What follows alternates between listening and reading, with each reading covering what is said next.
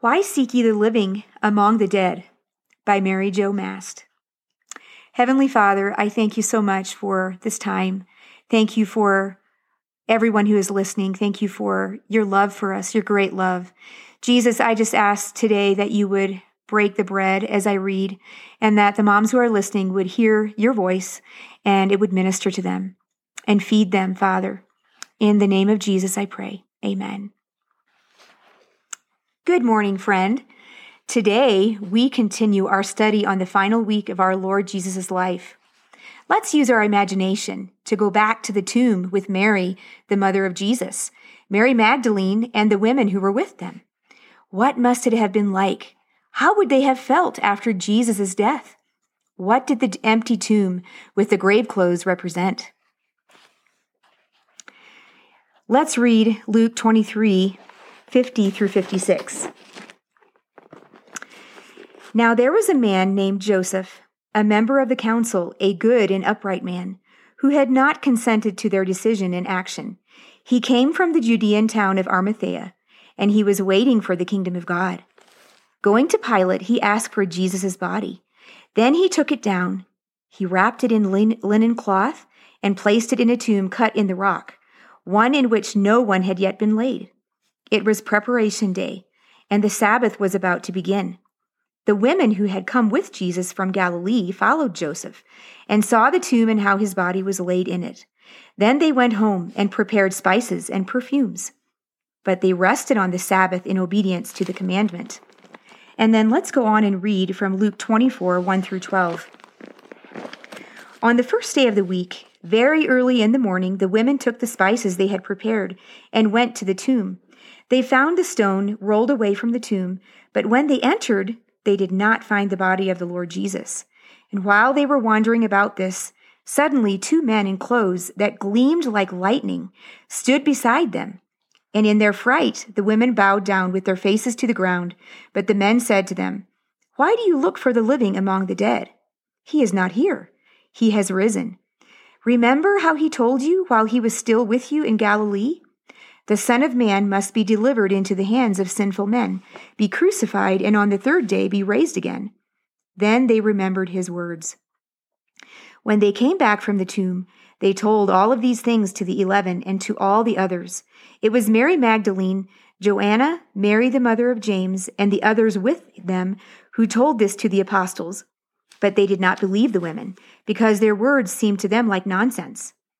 Peter, however, got up and ran to the tomb. And bending over, he saw the strips of linen laying by themselves. And he went away, wondering to himself what had happened. And then let's go on to read in Matthew, chapter 28, verses 1 through 8.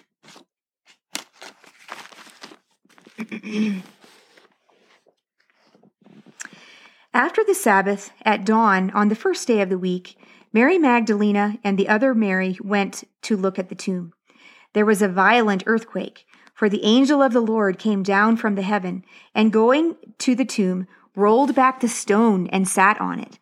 His appearance was like lightning, and his clothes were white as snow. The guards were so afraid of him that they shook and became like dead men. The angel said to the women, "Do not be afraid, for I know that you are looking for Jesus who is crucified. He is not here. He has risen just as he said. Come and see the place where he lay. Then go quickly and tell his disciples, he has risen from the dead and is going ahead of you into Galilee. There you will see him. Now I have told you." So the women hurried away from the tomb, afraid yet filled with joy, and ran to tell his disciples. And then John 20, verses 1 through 10.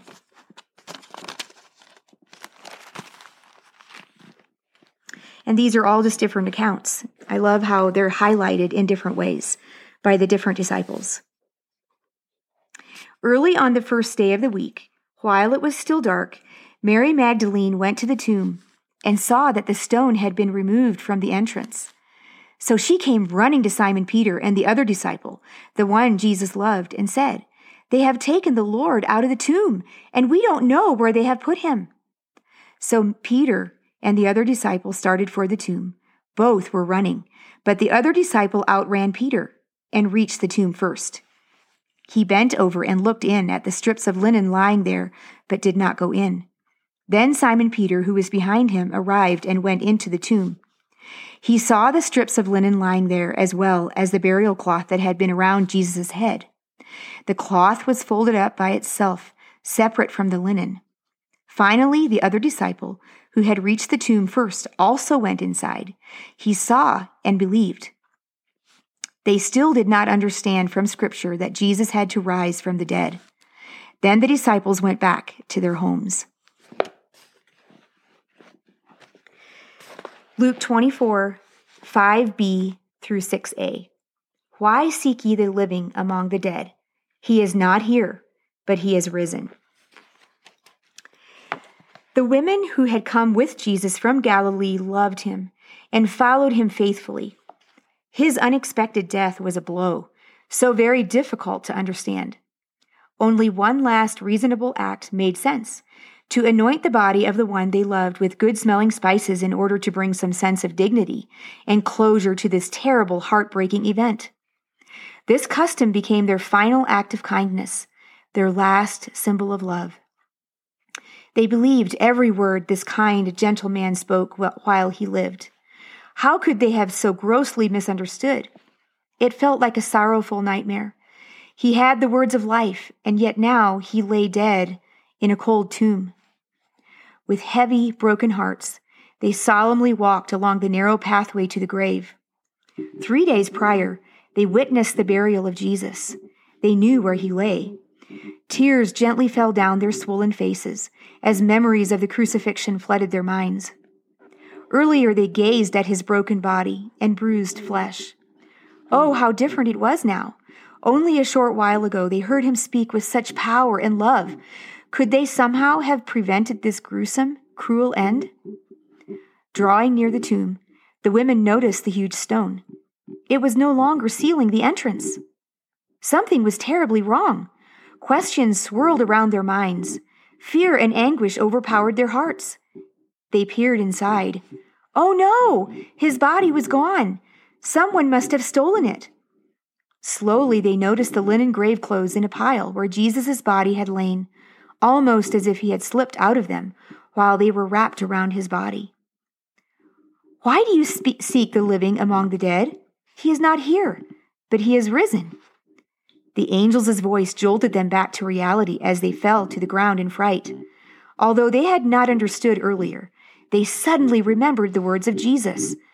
The Son of Man must be delivered into the hands of sinful men and be crucified, and on the third day rise again. Luke 24:7.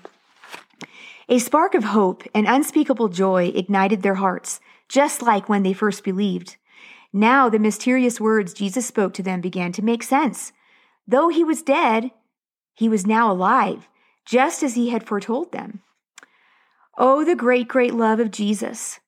His body became a seed with the true life of God hidden on the inside.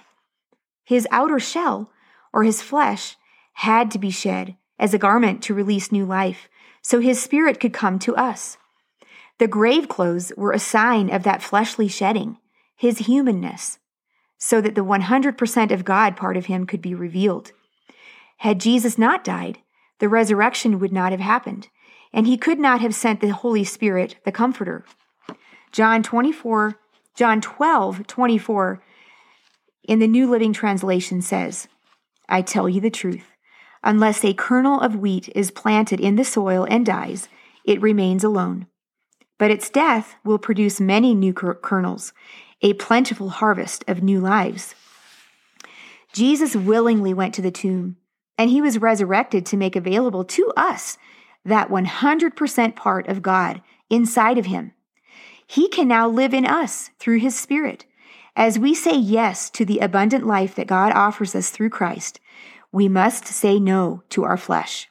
Ephesians 4:22 through 26 through 24 tells us that in reference to your former manner of life, you lay aside the old self, which is being corrupted, in accordance with the lusts of deceit, that you be renewed in the spirit of your mind, and put on the new self, which in the likeness of God has been created in righteousness and holiness of the truth.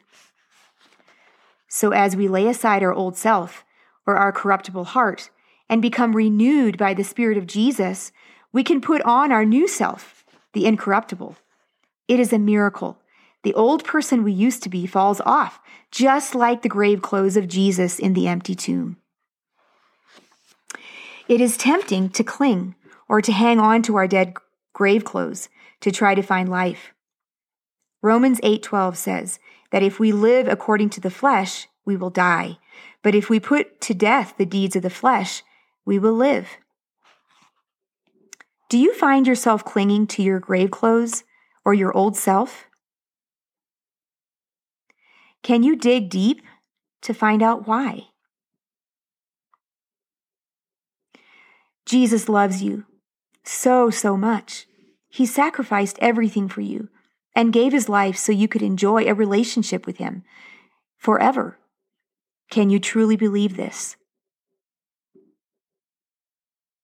Why or why not? Can you think of areas in your life that have not been given over to Jesus completely? Write them down. What are some things that may be holding you back from surrendering every area of your life to the Lordship of Jesus? If you are afraid of failure, don't worry. He is not as concerned about your behavior as he is about your whole heart being surrendered to him. Your behavior will change as you give him permission to work. He can supernaturally change us by his Spirit. Faith-filled idea. When we decide to allow our old selves to die, our flesh or our grave clothes come off, and a new life, the life of God by his Spirit, can come in. This requires repentance, a godly desire to turn away from our old ways. Then we can ask Jesus, the Spirit of Jesus, his Spirit, to come in and transform us.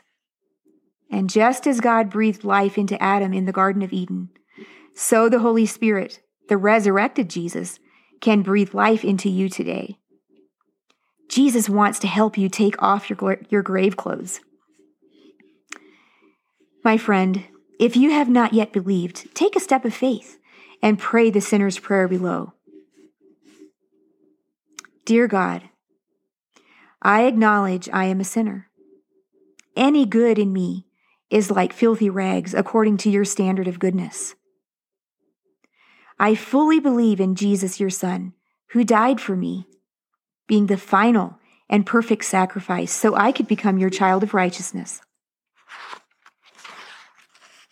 I ask you to come and dwell in my heart as I repent of my sin. I confess and declare with my mouth that you are Lord of my life. Thank you for changing me, for delivering me from evil. I now want to live a life that is pleasing to you. Amen. Be sure to tell a Christian friend or a pastor about your decision to follow Christ. They will be so happy for you.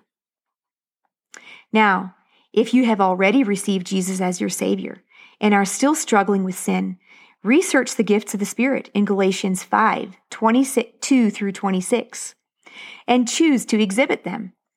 They are free, and they are available to every believer at any time. Like a light switch, you have to flip the switch on, choosing to turn off the flesh and turn on the Spirit. The darkness will be diminished. You can ask someone that you trust, who has evidence of the fruit of the Spirit in them, to lay hands on you and to pray for you to receive the Holy Spirit. This happened in Acts 19, verse 6, where it says, "When Paul placed his hands on them, the Holy Spirit came on them, and they spoke in tongues and prophesied. There were about 12 men in all." As you empty yourself more and more of your own will and ask him to fill you, he will give you more power, supplying everything you need to overcome sin.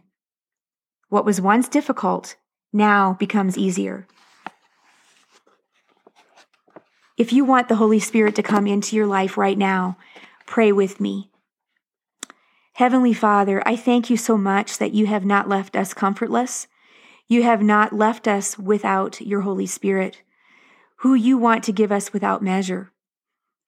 So, Father, I pray right now that you would fill the listener with your Holy Spirit at the sound of my voice. Lord, I ask that you would bring them into this place of fellowship with you, where they will commune with you and fill up by the power of your Holy Spirit. Give them a desire to be in your word. Fill them more and more as they empty themselves of the flesh that is in them. I thank you, Lord, that when you died, we died with you. And because of your resurrection, you can now raise us to newness of life. Amen.